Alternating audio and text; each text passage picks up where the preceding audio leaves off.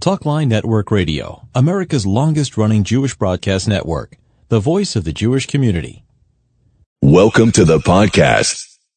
And now, you're listening to Talkline with Zev Brenner, America's premier Jewish broadcast on the air since 1981.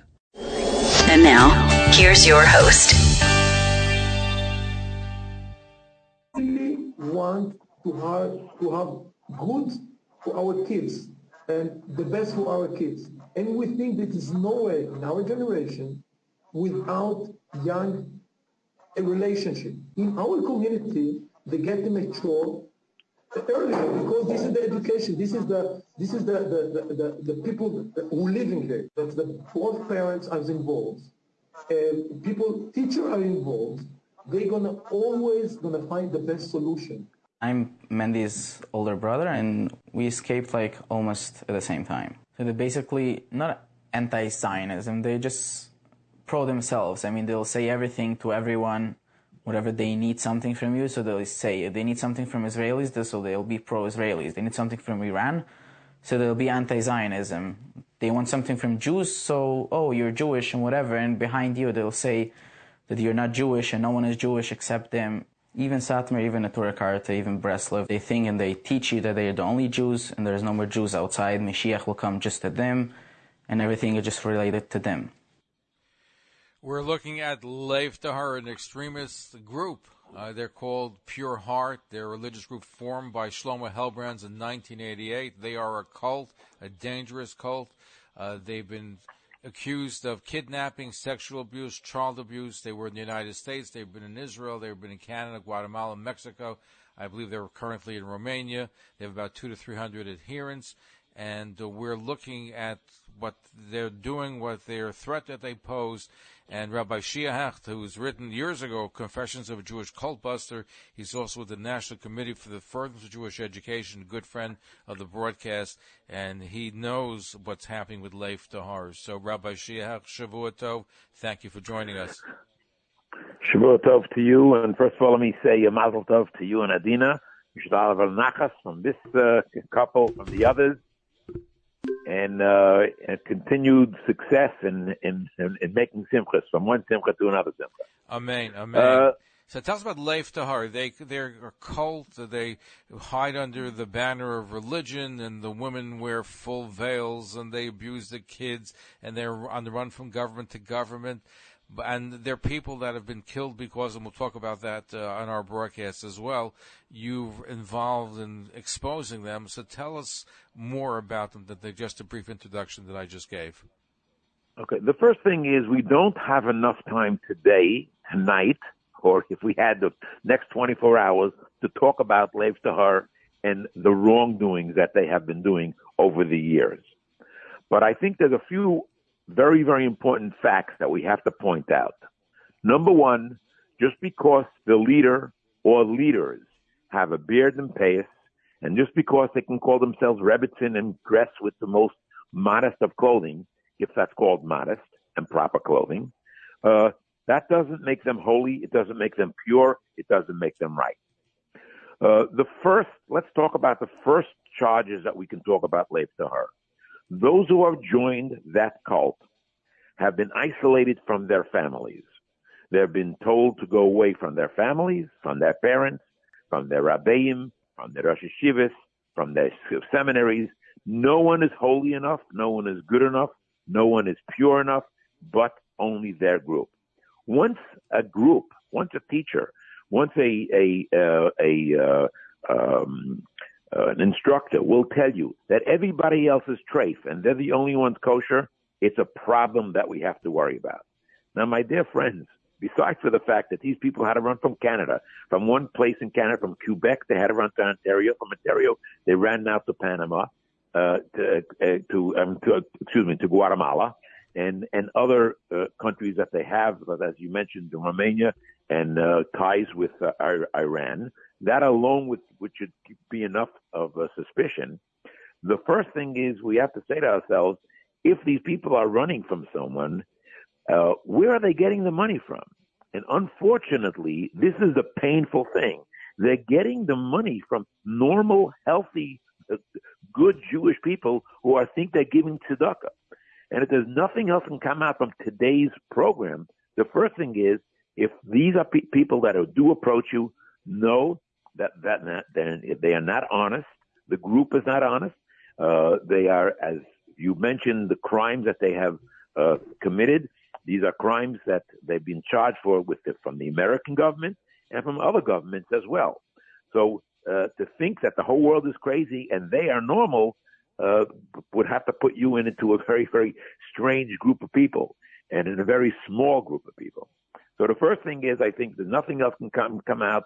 We have to know that these are people who are unfortunately right now collecting money in our shtibloch, in our shuls, in our organizations, in our communities, and we have to. If someone comes around and collects money, we should know where the money is going. And let me say, Rabbi Shehecht, is that they boast in the video that's online is that they received $400,000 donation in one period of time, including $60,000 from a Satmar businessman in Brooklyn. This is what they boast online. So I'm just saying what they've said, and they seem very happy about it. That's a lot of money that a cult is raising, and when you saw how they lived in Guatemala in huts and containers, and with the all kind of extreme heat, no air conditioning, and how they're brainwashing the children, and how they're hitting and they're beating their followers. So it's a lot that goes on. They talk about malchus, and which means to get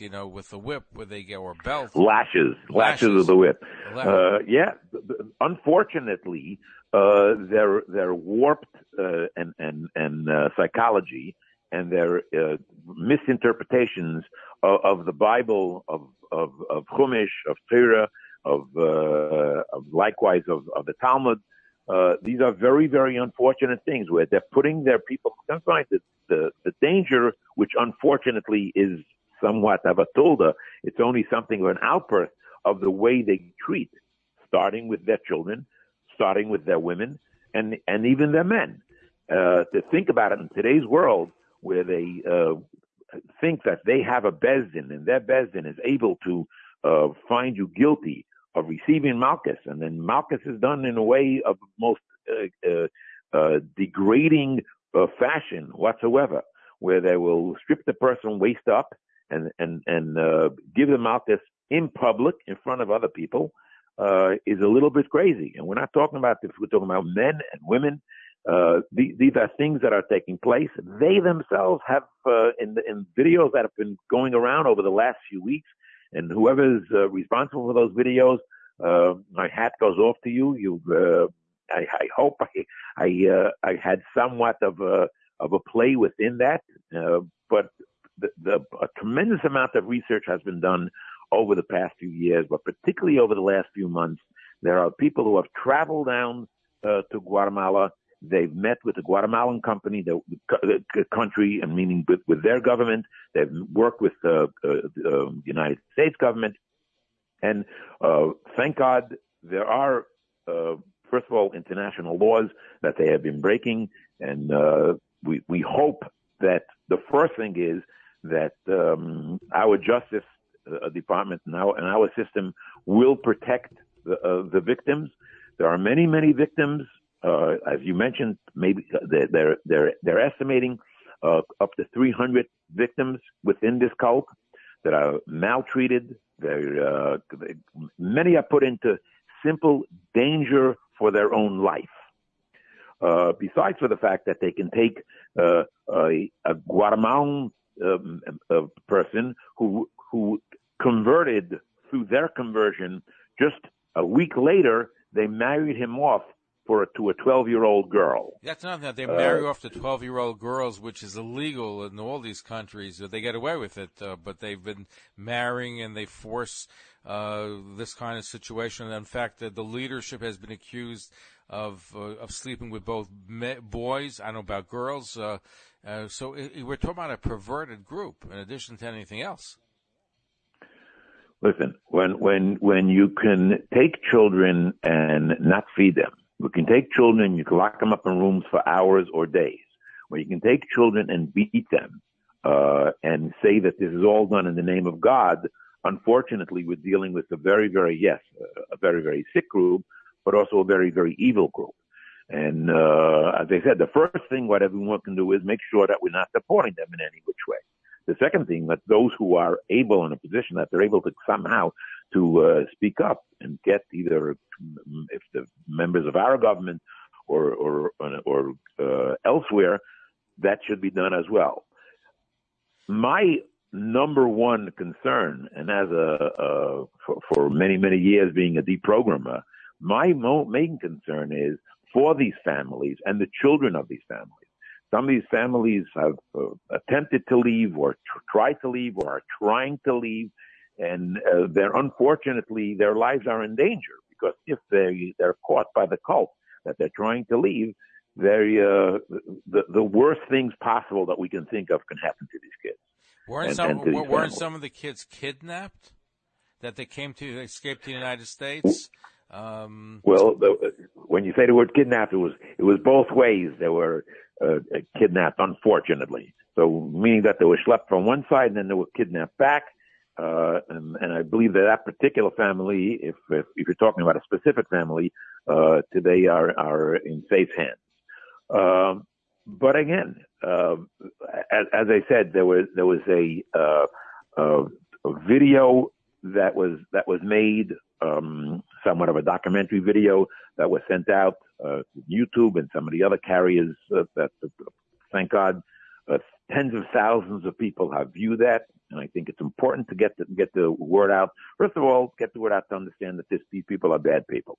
Second thing is that it's also many so we have to understand that there's times we have to speak up against evil, not necessarily because we're going to save those who are doing the evil, but for others to distance themselves from evil. Have to understand that there are good people who are speaking out, and as we know, it wasn't that long ago. It's only 90 years ago when our enemy said the first thing, when good people don't speak out, when people do bad things, they unfortunately can get away with it and continue doing those bad things. So some protest has to be made. I'm not saying that every single person has to make the protest, but there are people who have to speak out. First of all, paskonim that are working in this area have to speak out, and of course there's our rabbanim and rebbes that have an opportunity and have spoken against these people. I've dealt with this cult 20 years ago, with families who were unfortunately broken by these people and affected by these people and been victims of these people. Some of them who are still hurting till today that their children and family members have not come back home. As I said, the first ingredient that they have is isolation. The first ingredient that they have is that they basically tell their subjects, they tell their victims that, listen, you can have no contact with your family. Your father's bad, your mother's bad, they're not holy enough, they're not pure enough. We are the only holy ones. We are the only pure ones. We are the only ones who have the right derech to serve Hashem. And it cannot be that, the whole world is crazy and this small group of people, they know what's best, and all the other Jews have been mistaken all throughout the year, particularly since the 1980s when they started this cult and group. And it was from Rabbi Shlomo Helbrands, who went to prison. It was controversial. He got out, correct? And then he was found mysteriously killed or drowned. Well, I'm not okay. I'm not going to comment to his killing. All I can say is one thing. Years ago, when they asked me to get involved and to be helpful, I've asked many questions, and I wanted to know for sure if they're talking about a person. Maybe sometimes a person may be in extreme, and just because he's extreme, he doesn't have to be isolated. He doesn't have to be cut off and excommunicated from the community. But I had a person who swore to me that he says, I've spent with Shlomo Helbrand from early in the morning, meaning from before the time that you could put on film, until late at night, day after day. The man has never put on film. So when you're talking about a person who is preaching and teaching, and he sets himself up as a teacher and a head of a group, and a rebbe or a rosh yeshiva, whatever it may be, when he himself is not keeping one of the most important mitzvahs in the Torah for men to put on film, that is ois.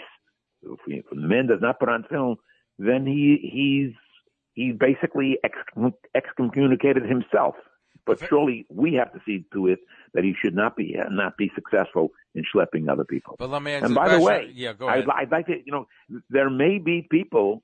First of all, if the people want to know more information, but there may be people who may be associated with the cult and need help. They can reach out to me as well, and I'll give a telephone number, but they can call my office. There are other ways of communication, but I'm not going to give it on the radio. But it's 718-735-0200. That's 735-0200. And I know that this, in today's world, we think that, sometimes by giving out a telephone number, just the right person has listened at the right moment and made the call and was able to save a person or a family. And that's what we're really looking for. Which I think is important, and we'll give out the number again later on. Before we break, Rabbi Shia Hecht, you said, well, he didn't put on tefillin, so therefore it's something not kosher. To me, if he didn't put on tefillin is one thing, but the fact that he's molesting boys and girls and doing the kidnapping and killing, we'll talk about the killings that the cult has been associated with. So the fact that he puts on tefillin is irrelevant. But my point was that even 20 years ago, when he was started and he had legitimacy and he was getting endorsements from various different people, various different groups, then already he was not putting on film, and people of his followers were able to see already that he was not following halacha, was not living as a proper Jew himself. And therefore, how can he preach against others, and how can he set up a home and a cult that would attract so many others? So one of the things is, when we dealt with cult members, one of the questions we would always ask in a deprogramming is, have there not been certain things that you yourself have seen that maybe have questions and that you were not allowed to ask, but you knew they were wrong, that there were wrongdoings that you didn't stand up for, you weren't able to stand up for, you weren't able to ask about? And in most cases, they'll say yes, there were things that either did not make sense or we knew these things were wrong. Intrinsically, we knew they're wrong.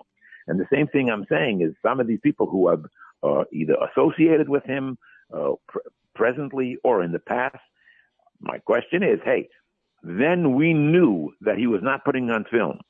This is not a small thing when you say putting on film. This is not it's a major thing, but to me it seems he could have put on film. He'd still be a nice farf. He still would be somebody who's a terrible individual. 100%. So the fact that he puts on, he can eat like kosher. But he didn't start. You see, he didn't start with some of the craziness. It goes from one step, midechi el dechi.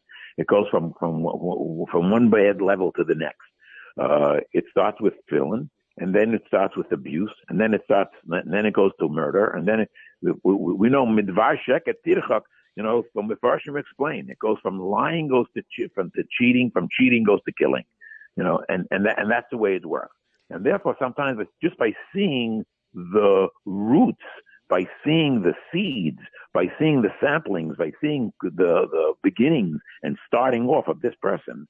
And listen, no one doubts that Shlomo Helbern was a genius. He was a person that was unbelievable. Probably had a photographic memory or pretty close to that. Was able to play the game from his accent to the spiel of Rebbe was done extremely well. If you see some of the videos of him himself, the stance that he took and the people that he convinced, governments that he convinced. I mean, at one point, the Canadian government were actually protecting him because he ran from when he ran to Canada. And then when he ran from Quebec to Ontario, there was a while they were convinced, and then they did their own investigation. first of all, the fact that he was able to run just the day before they were going to do the raid says that he probably had someone planted within the government. And didn't they say also, Rabbi, we're going to break, didn't they also say that Governor Pataki or those high up were able to get him out of prison after a short period of time because he had political connections or somebody was able to help him? So he seemed to have been able to finesse. The original case, first of all, the original case that they had against him was not really that.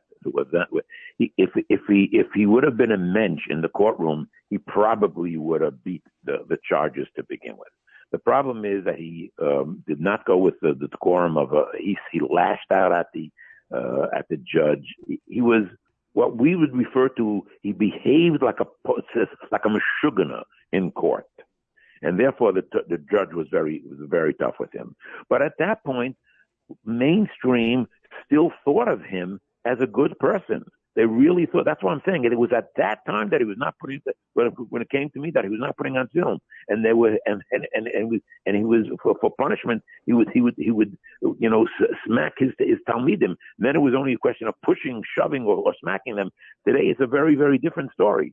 At that point, mainstream, if I can call that, of Judaism, some of our publications who are well respected within our community wrote nice things about him.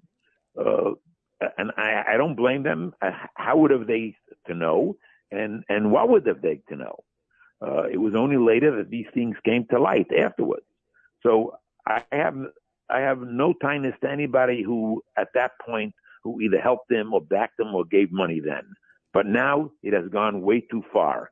And if anyone tell me that they gave him money now or are giving money now, you should understand clearly. Don't tell me that the kids have to eat. The money doesn't get to the kids to eat. Don't tell me that they're living in housing with mosquitoes and investments and if you've seen the video of the conditions that they're living in are really subhuman conditions. But because this is like other third world countries, the money doesn't get down to the people. It doesn't trickle down. The people on top are taking very, very good care of themselves or spending money on their next trip of where they go, hoping they can be from Guatemala. But they had the leadership who lives in the air-conditioned homes, and everybody else is suffering through the heat of Guatemala when they were there. So they, like all cults, they took care of themselves and neglected and abused their followers. I want to pick up on this. We're looking at the Lev Tahar cult. They looked like Hasidim. The women were fully covered with veils. And they were in America, they were in Israel, they were in Canada, they were in Guatemala, I believe they're now in Romania. They flirted with going to Iran. Dangerous cult. There's been kidnappings, there's been assaults, there's been abuse, there's been the murder. We'll talk about that when we come back. Rabbi Shia Hecht he's written a book years ago, Confessions of a Jewish Cult Buster. He's still looking to bust cults. This time it's Lev Tahar. He's with the National Committee for the Furtherance of Jewish Education. Follow us on Facebook, Twitter, and Instagram.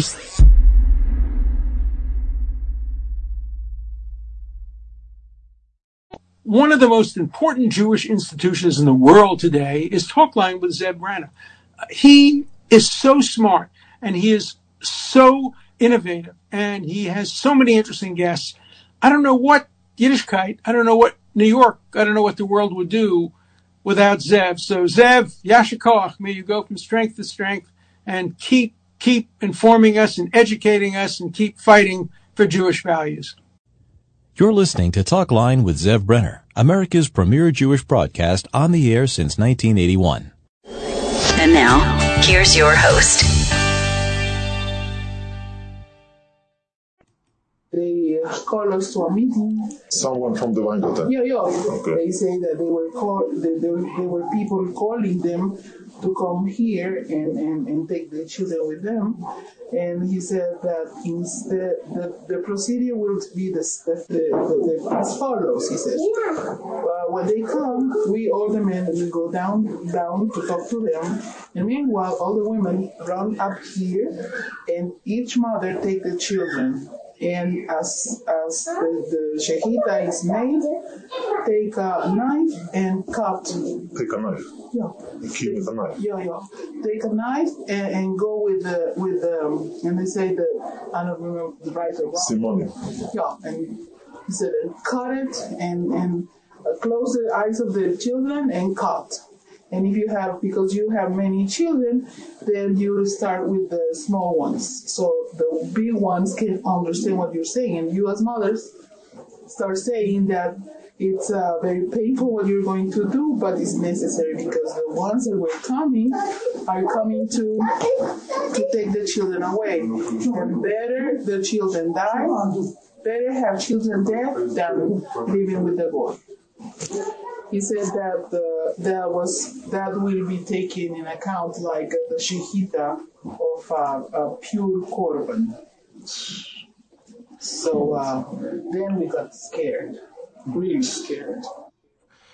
That you heard from a member of the Leif Tahor cult talking about mass suicide. Rabbi Shia Hecht is our guest. He's written the book called Jewish Confessions of a Cult Buster, Confession of a Jewish Cult Buster years ago. He's with the National Committee for the Furtherance of Jewish Education. We're looking at the Leif Tahor extremist cult that there have been allegations of rape, murder, kidnappings, and abuse, and we're looking at how dangerous they are. They have about 200 or 300 members.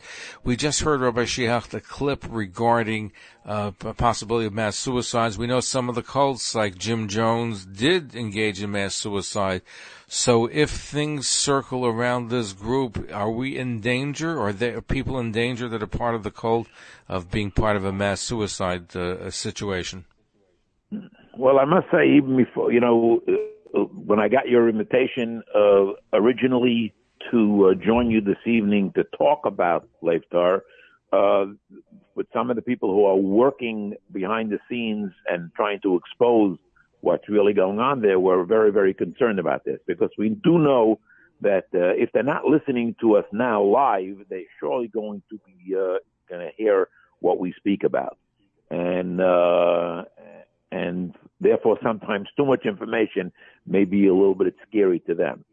Look, they know, because of the other press that came out, this is my personal philosophy, is they know they have been exposed. It's not even a question of exposed just over the last few weeks, the article in the Post and the video that went around with some ex-members that basically told some of their stories. By the way, again, just to show the achzorius, the meanness and the hatred that they had, that they would separate a parent from a child within the cult themselves, where the child, a nursing mother, would not be able to nurse her own child because they did something wrong according to their calculations and their monitoring of people.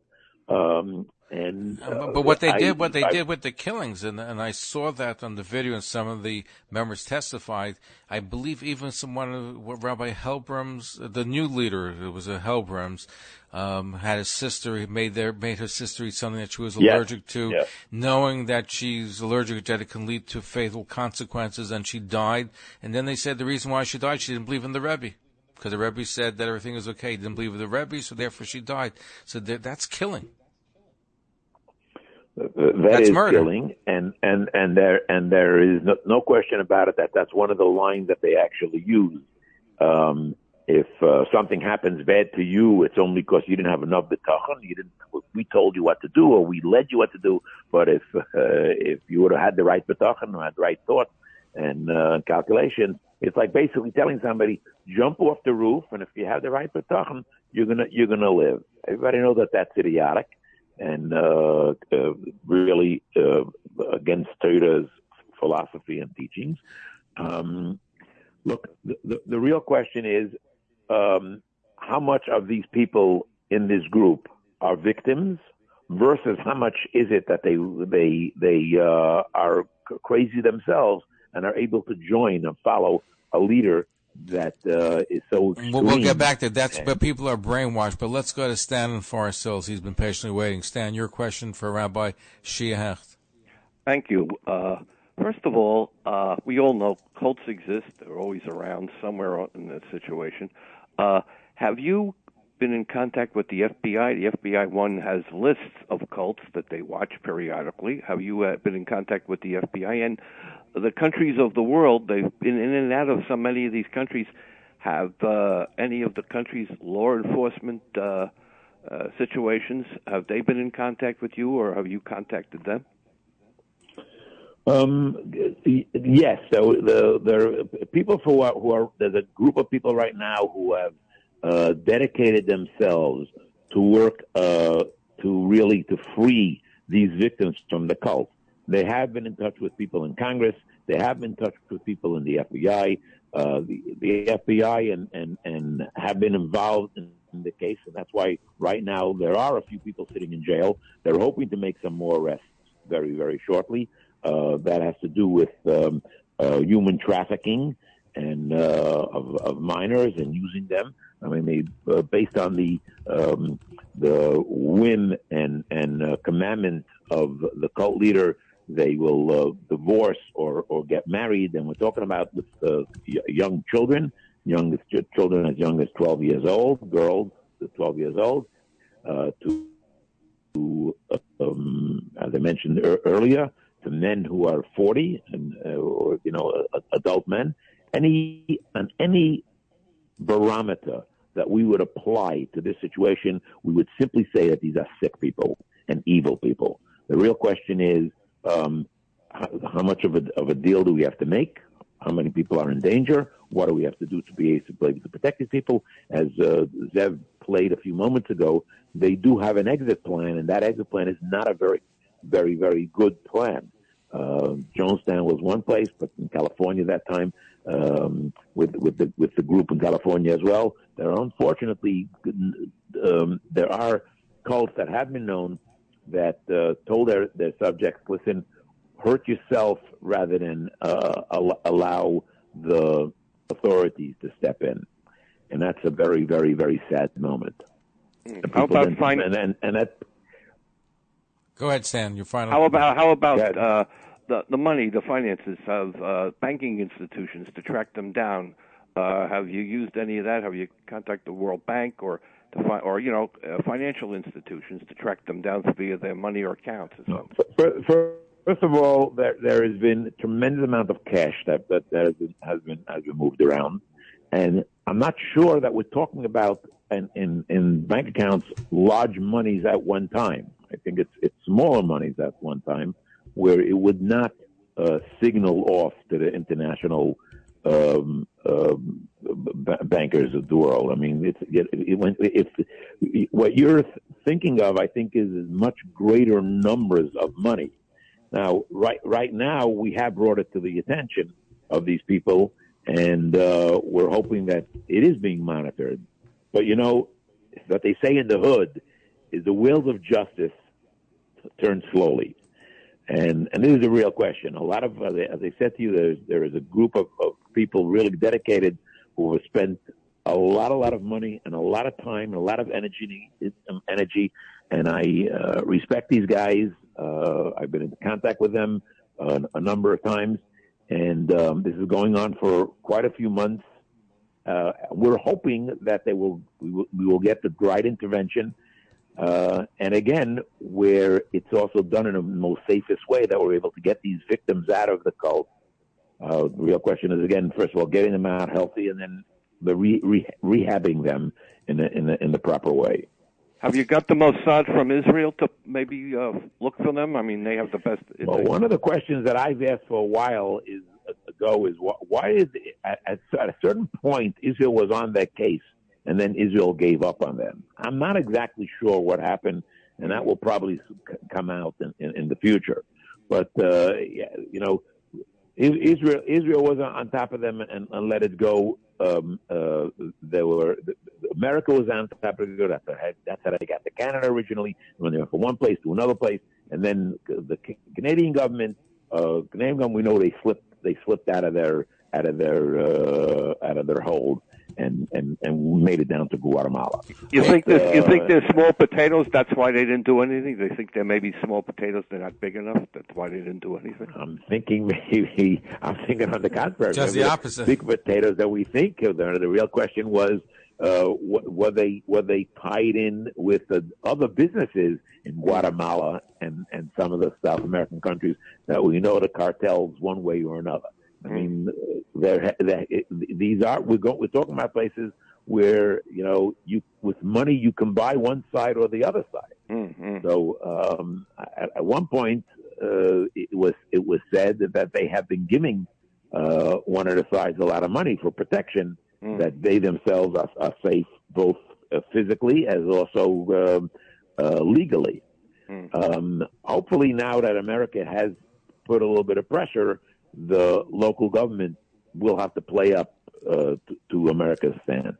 Thank you very much. This is hopefully going to play out in the next few weeks, and we're hoping, again, I pray every day that number one is the safety of the children and the safety of the women and the safety of the men, too, that are simply subjects and were hopped into a cult, Rahman al-Islam, that was really a evil cult, a deadly cult.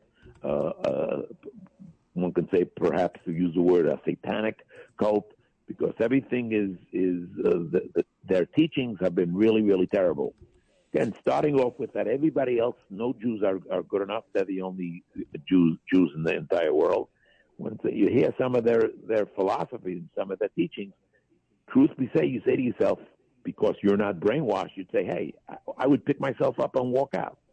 But at that point, when you hear those things, when you're in the cult, it may be too late, and it may be a situation where they took your choice away. That's one of the things why when I was a active culty programmer, we're not only talking about the perspective of Yiddishkeit, we're also talking about that the cults really, truly rob you and take away your free choice.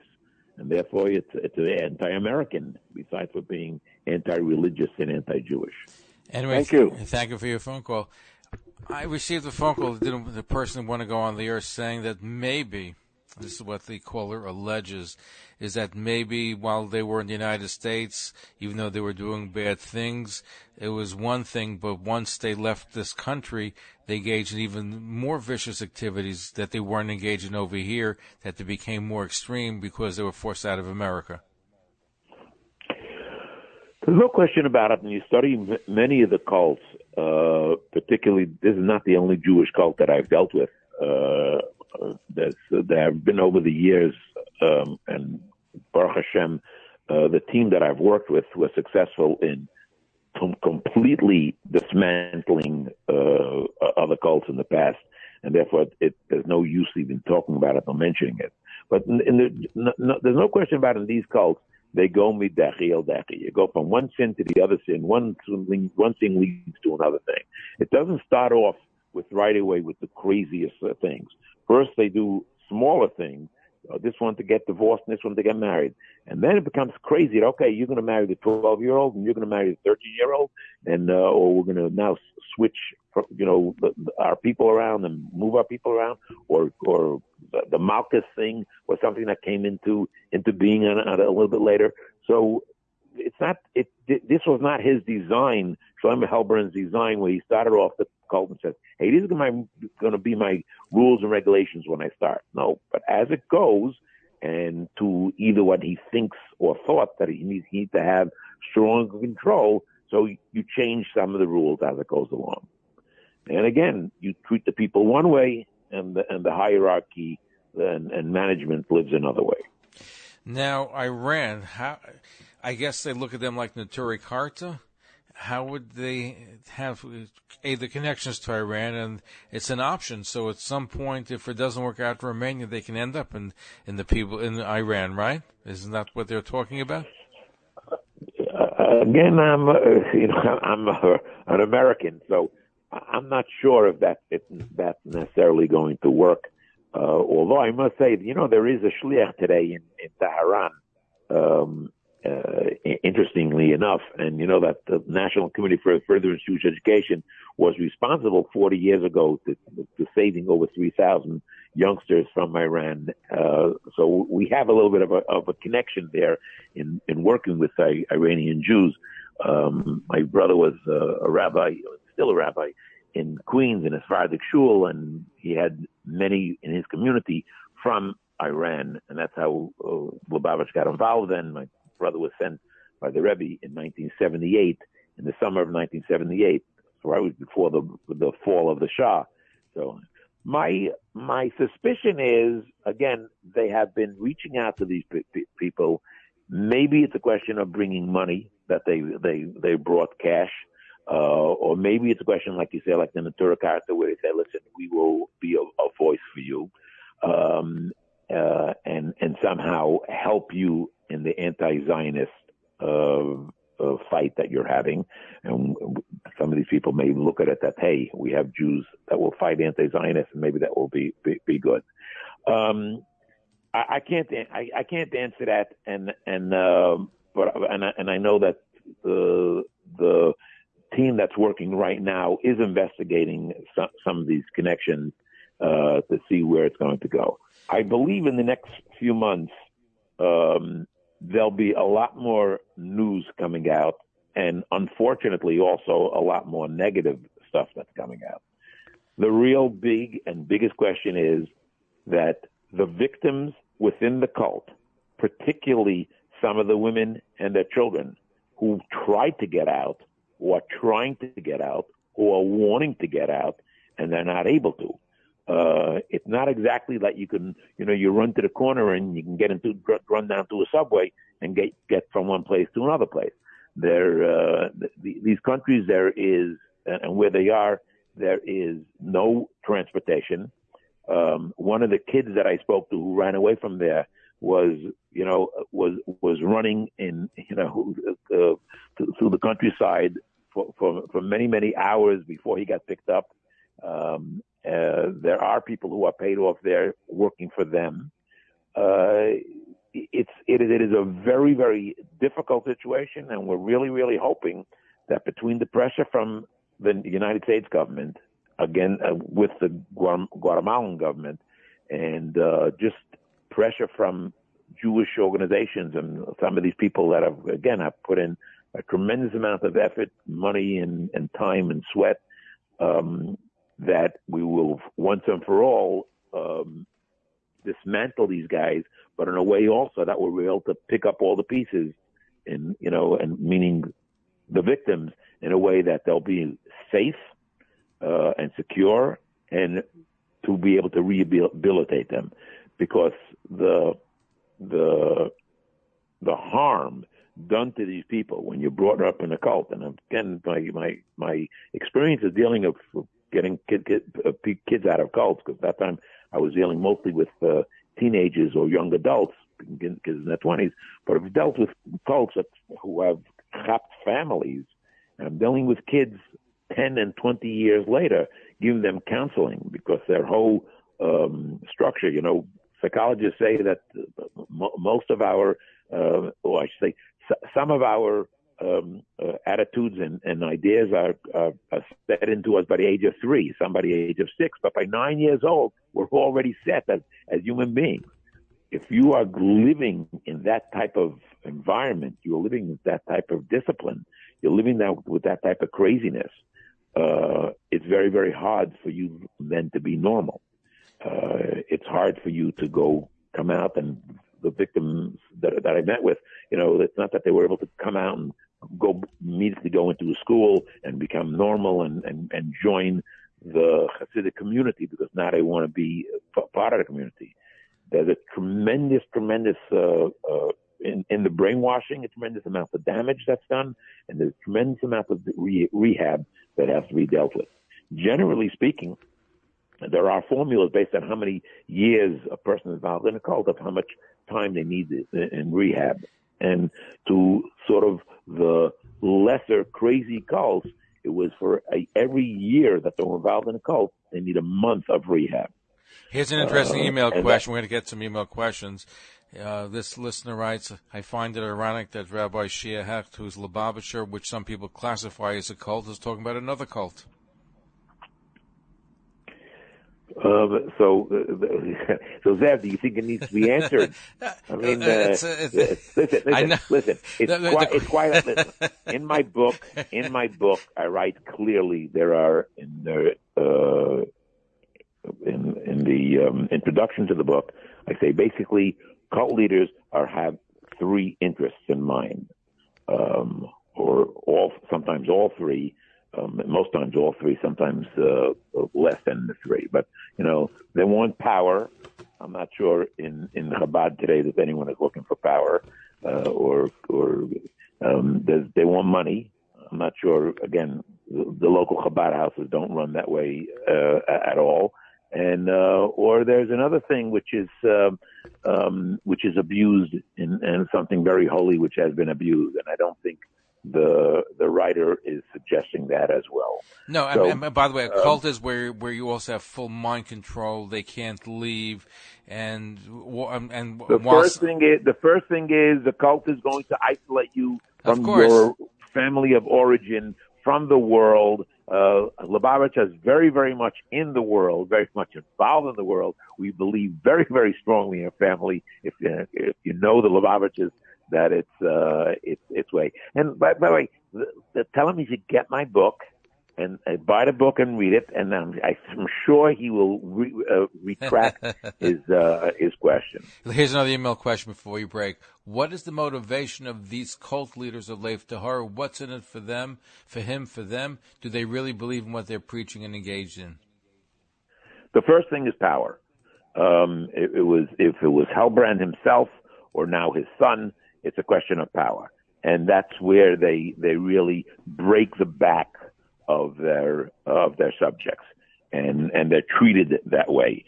First of all, even in their philosophy of schooling, it's done in a way that they will.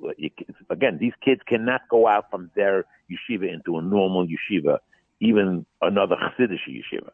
So it's basically power and control over the person. The second thing, again, there was a certain amount of money that was collected on these people, and there was an interest in money. And of course, if you're being charged with human trafficking, that clearly says that you're either you have violated another very, very serious violation within Torah. Now, is the cult being led by a woman? Because some of the leadership, I believe the Weinberg brothers have been arrested. So is it being run by a woman? No, but within their separating of genders, they have set a middle management for the women. So when the Malchus that was given to the women, and there's the Malchus being the B, they hit people. They gave him the lashings. The lashes that they have given, is carried out by other women. No, but I saw somewhere that one of the reports that after the leadership was, or some of them were arrested, and I believe they're, two of them were arrested. That they're who's leading the day-to-day activities is one of the leaders' wives, or maybe it's Rabbi Helbrand's. They're more involved than they were months ago, but we don't believe that they're fully in charge. Rabbi Shea Hechter is our guest. His book is called Confessions of a Jewish Cult Buster. He's with the National Committee for the Furtherance of Jewish Education. We're looking at the extremist cult of Lev Tahor. They call themselves Pure Heart, but they're engaged in sex trafficking, and they're engaged in abuse. They're engaged in kidnappings. They're engaged in other crimes as well, and they fled from Israel to America, to Canada, to Guatemala, Romania, and they're flirting with Iran. Hi, this is David Gabay, and you're listening to The Zev Brenner Show. Are you interested in hosting your own radio show and podcast, or perhaps a TV program? Talkline Network can help you get on the air from 1 hour weekly to 24 hours a day. Ideal for ethnic, foreign language, medical, business, and religious broadcasting. We also have full-time radio stations for lease, as well as FM HD channels. For more information, please call 212-769-1925. That's 212-769-1925. Or email zevbrenner@gmail.com. You're listening to Talk Line with Zev Brenner, America's premier Jewish broadcast on the air since 1981. And now, here's your host.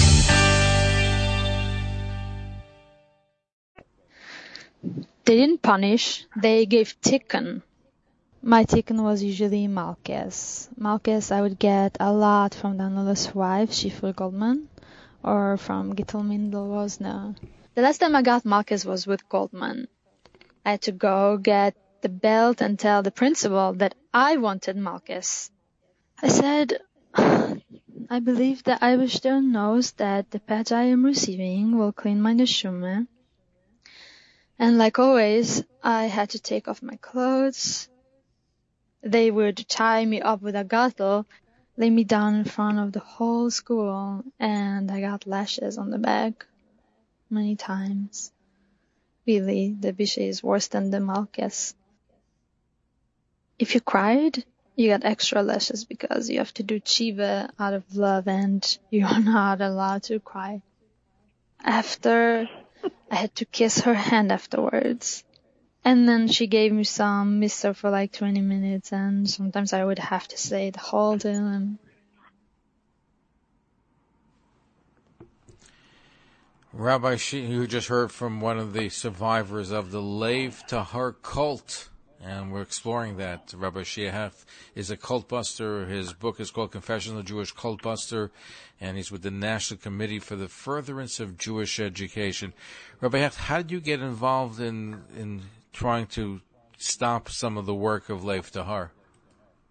Before I get that, I just want to say that last little clip that you made is so painful, is so sick, is so vile to think that there are people today, and they're malbashit in kedusha, that this is the way we punish kids. This is the way we treat kids. And basically, this is one little point that shows around the entire cult of how they ran and how they controlled their people. Again, I'm not sure people understood what that little girl was saying, but simply of how she was given Malkes. Which means lashes. She got lashes for an infraction. They beat her. They whipped her. And she was not allowed to cry, and she had to thank them for doing this because, after all, they're cleansing her soul rather than hurting her. And that's the sickness and the craziness of these people. The first time that I've been introduced to Lev Tahar was probably 20 some odd years ago, when some of the first families were schlepped in. Unfortunately, Shlomo Hellbrand stuck around New York and a few different Hasidic communities within New York, and he picked up here and there one or two, one person, another person in the family, and started building his cult. And then it was parents who have come to me and asked me, please, if I can help them get their child out. At that point, number one is we did not know how sick Hellbrand is himself. We did not know his stance with halacha and Torah, which again we only found out later. Meaning to say that if I would have known that he himself, these did not put on film, he himself did not keep Torah and mitzvahs properly, and surely, therefore, that he was a cult based on, or with a man who was creating a cult with a desire for power, money, and favors. I think it would perhaps and I must tell you, now being involved and somewhat in the background, now being involved, I feel that I didn't do enough then, 25 years ago, when I heard about it. Again, I don't remember the exact year that they came to me, but these families, perhaps I should have been a little bit more diligent in following up and getting more information. But at that point, the Jewish community, although they looked at him as a little bit of an extreme person, they didn't think that he was an evil person. They didn't think that it would come to this situation where now you have question of murder, a question of immorality, a question of power, a question of hundreds of thousands of dollars, if not millions of dollars. I mean, just moving 300 people from one place to another place to another place. I mean, they did have the government in Canada fooled for a long time, and then they ran the day before because they had complaints against child abuse. But maybe part of it, Rabbi Shehetka, maybe some of these governments were afraid of being accused of being anti-Semitic if they go after this group. It could be. Listen, the truth be told, the Quebec government is good to Jews, and particularly the Hasidic community in Montreal and outside Montreal, in Tush. They have a very, very good relationship with and these guys were in Saint Agathe, which was about an hour ride from the city of Montreal, and they had good relations with the local authorities. Complaints were being made, and it was the day before they were going to come in and basically just do a massive, arrest and take them all in, that somehow they got tipped off. In the middle of the night. So you're saying they're saying they have powerful friends, they have money, and they're protected by different governments. Like I said, if you read some of the stuff online, they claim they were protected even in the United States. So they had some connections. So you have you have Israel, you have Canada.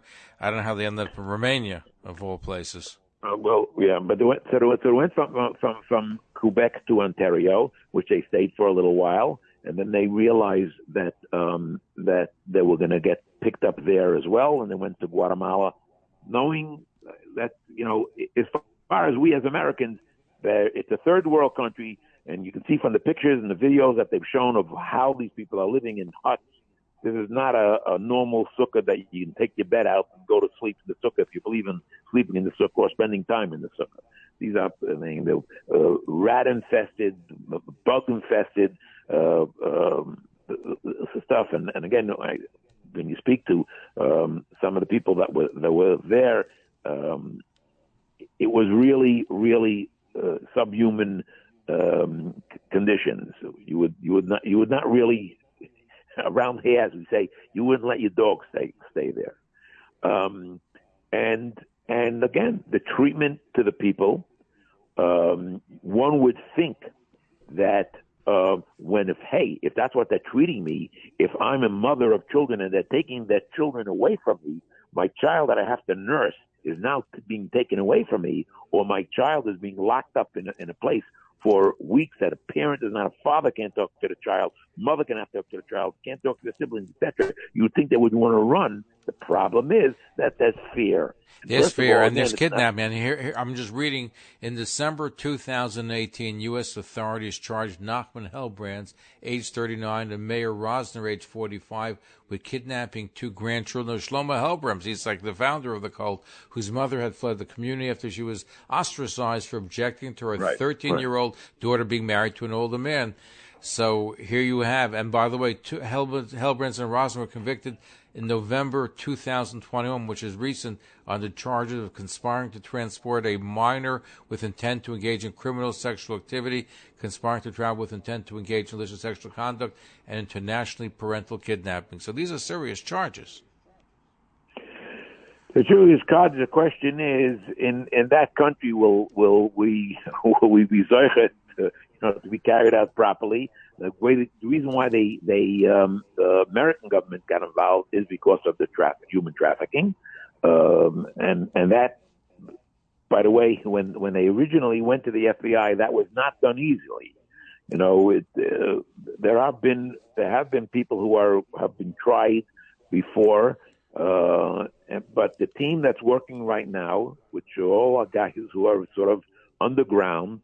And are you able to tell us who the team is, who the team are? Yes, in other words, who is the team that's trying to infiltrate or trying to stop them? The the people who are now working obviously don't want people to know who they are. So they're concerned for their safety, obviously, if they want to be in the shadow. First of all, they should be concerned about their safety, if they ask me. And number two is they're not going to complete their job if it becomes political. They are set for a job. They understand this is about, number one, pekuach nefesh. Number one can probably say, gilei arayis, shvichas domim, and avodah zarah. All three are basically the three cardinal sins within our religion are basically under threat over here. And our main nakuda is that we're afraid that the big question, the question was asked of me, if we do get a scoop and we're able to take all, 300 people out in one time, who is going to process these people? Who's going to take care of them? Who's going to give them the understanding, the love, the affection, the counseling that's necessary? And we're talking about 2 generations or sometimes 3 generations of people.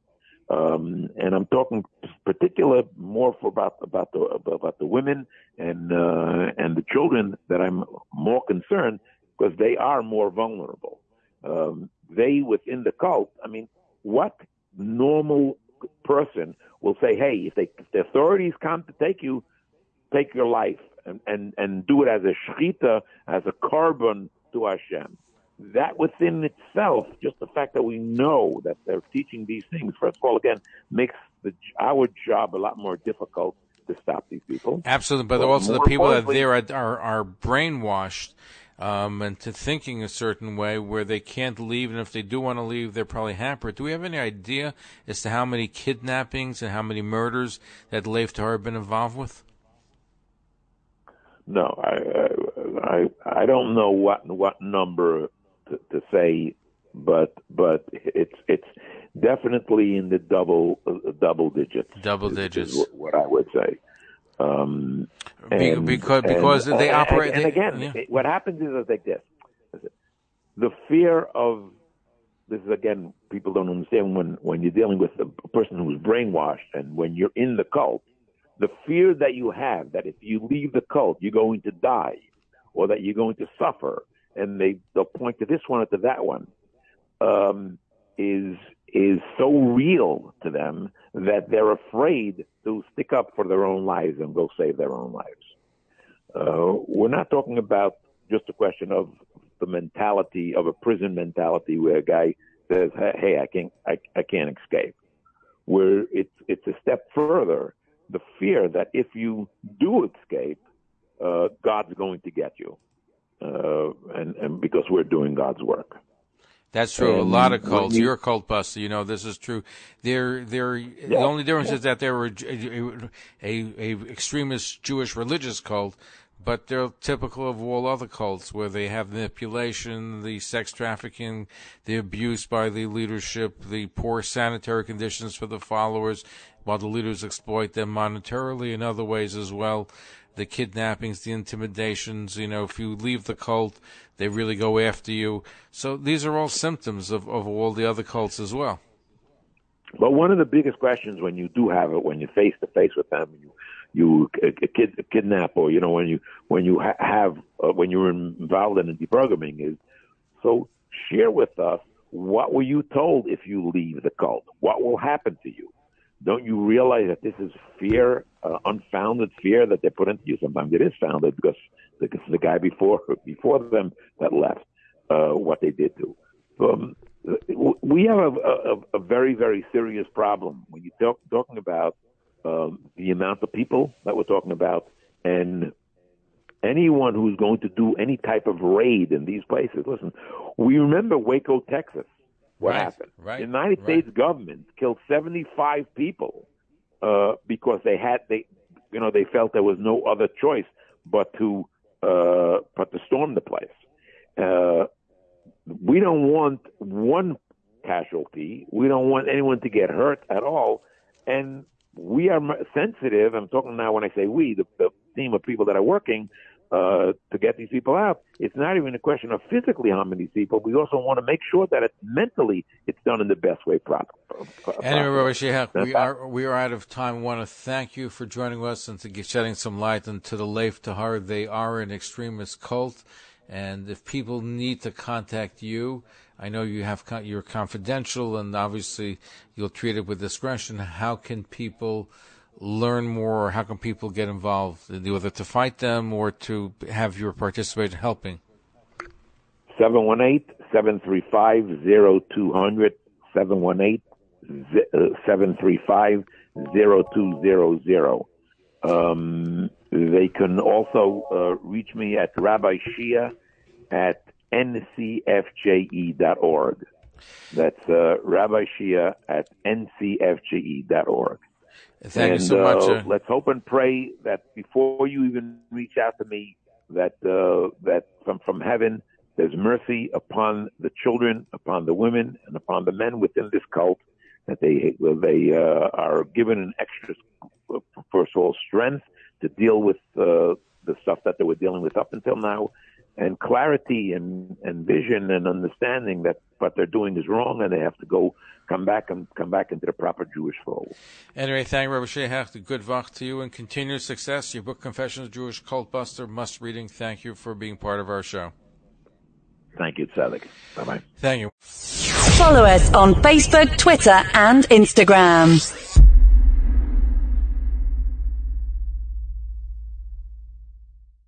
Thanks for listening. For continuous Jewish programs, TalkLineNetwork.com, or our 24-hour-a-day listen line at 641-741-0389. For past shows, you can find us on iTunes, Spotify, Amazon, YouTube, Instagram, and all major podcast platforms, or jewishpodcast.org. Thanks for listening to the TalkLineNetwork.com. Talkline Network Radio, America's longest-running Jewish broadcast network, the voice of the Jewish community. Talkline Network Radio, America's longest-running Jewish broadcast network, the voice of the Jewish community.